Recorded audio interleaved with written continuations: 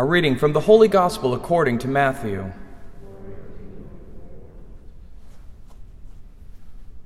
One of the 12, who was called Judas Iscariot, went to the chief priests and said, "What are you willing to give me if I hand him over to you?" They paid him 30 pieces of silver, and from that time on he looked for an opportunity to hand him over. On the first day of the Feast of Unleavened Bread, the disciples approached Jesus and said, "Where do you want us to prepare for you to eat the Passover?" He said, "Go into the city to a certain man and tell him, 'The teacher says, my appointed time draws near. In your house I shall celebrate the Passover with my disciples.'" The disciples then did as Jesus had ordered and prepared the Passover. When it was evening, he reclined at table with the 12, and while they were eating, he said, "Amen, I say to you, one of you will betray me." Deeply distressed at this, they began to say to him, one after another, "Surely it is not I, Lord." He said in reply, "He who has dipped his hand into the dish with me is the one who will betray me. The Son of Man indeed goes, as it is written of him, but woe to that man by whom the Son of Man is betrayed. It would be better for that man if he had never been born." Then Judas, his betrayer, said in reply, "Surely it is not I, Rabbi." He answered, "You have said so." The Gospel of the Lord.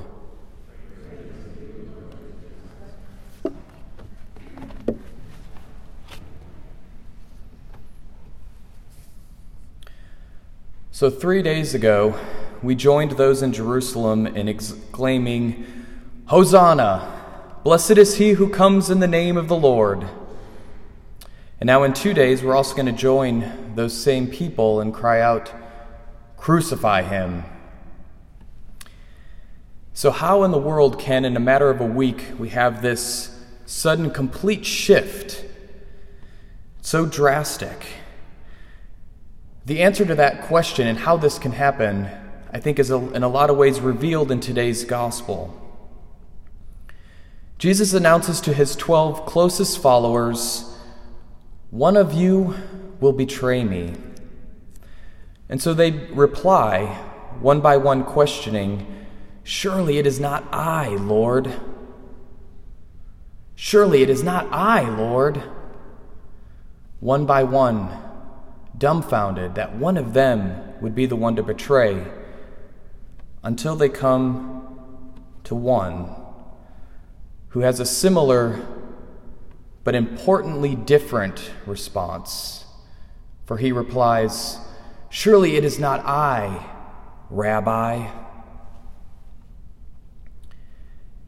In this moment, while it's veiled, this distinction reveals the disposition of the apostles. To call Jesus Rabbi is to certainly acknowledge and recognize him. To each of the apostles, he would have been certainly Rabbi, but to end the relationship there is to be non-committed, because there could be other rabbis. This simply recognizes Christ, but it fails for that one to then submit to him as Lord. And so to call Jesus Lord as the other apostles, they not only recognize him, but then they choose and they follow that up with an act of submission. "You are my Lord, and you alone will I serve." So it's here that we see how the unthinkable can happen. For to each one of us, Jesus makes himself vulnerable. And for those who are in love, love makes us vulnerable, because it's those that we love that can hurt us the very most. And Jesus loves us. He gives to us his entire being in vulnerable love, and we can either venerate him as Lord, or while still certainly recognizing him, we can deny our submission and entertain the tap on the shoulder, have a conversation with the ancient serpent and ask, "Well, what would you be willing to give me?" And so little is offered, and yet we take him up on it.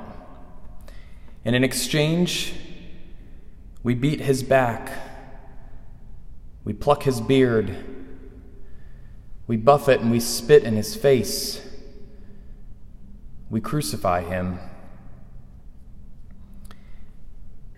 And yet, he keeps coming back to us with his divine mercy and love, asking to be our Lord. But it's difficult to perfectly conform to him as our Lord. It's easy to make him rabbi. It's easy to cry out, crucify him.